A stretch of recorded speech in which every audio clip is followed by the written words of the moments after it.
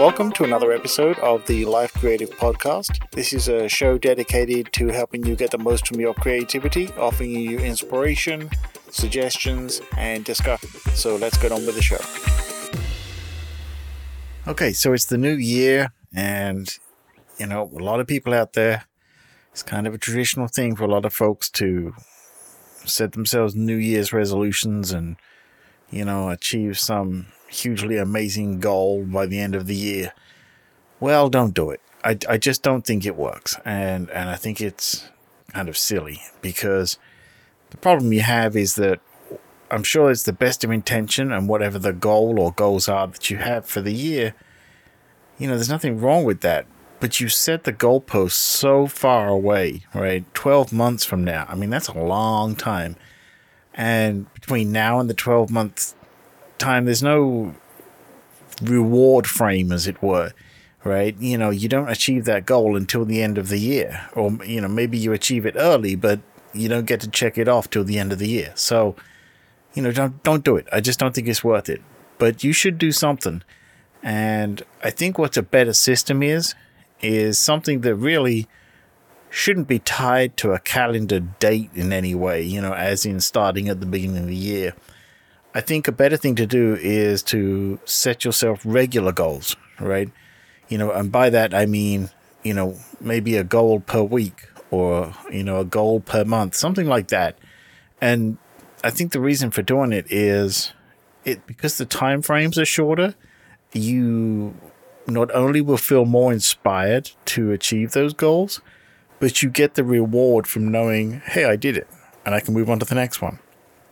Right? And I think that, just like everything else, regular exercise or whatever it may be, you will become better at it with practice, and you'll have this regular reward system to yourself, whatever it may be, and you will be a lot happier with it. You're not going to feel like you're, chasing this endless goal for the next 12 months until you get there.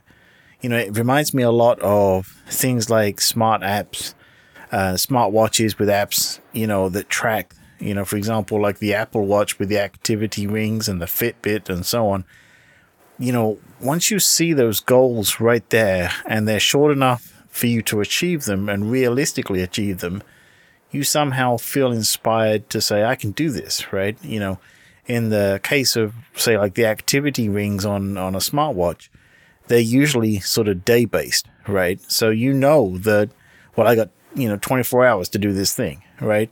Maybe it's, like one on the Apple Watch, for example, that I have, stand up 1 minute per hour, 12 times a day, 12 hours, right?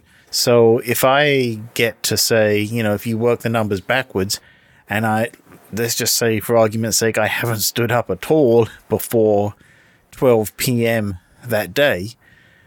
Well, now I know that, okay, I got to stand up 1 minute every hour for the rest of the day to achieve it. And so there's kind of that inspiration there to get that done. Or, maybe it's 1 p.m. and I haven't done any, and there's just no way I'm going to complete it, right? So, the takeaway here is just don't set unrealistic time frames for things. Go for the shorter win, and I think that in the long run you're going to be a lot happier with it.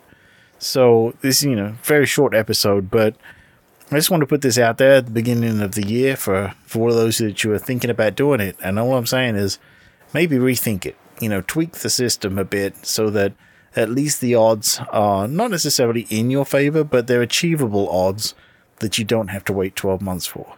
So good luck with that. And I will speak to you again soon.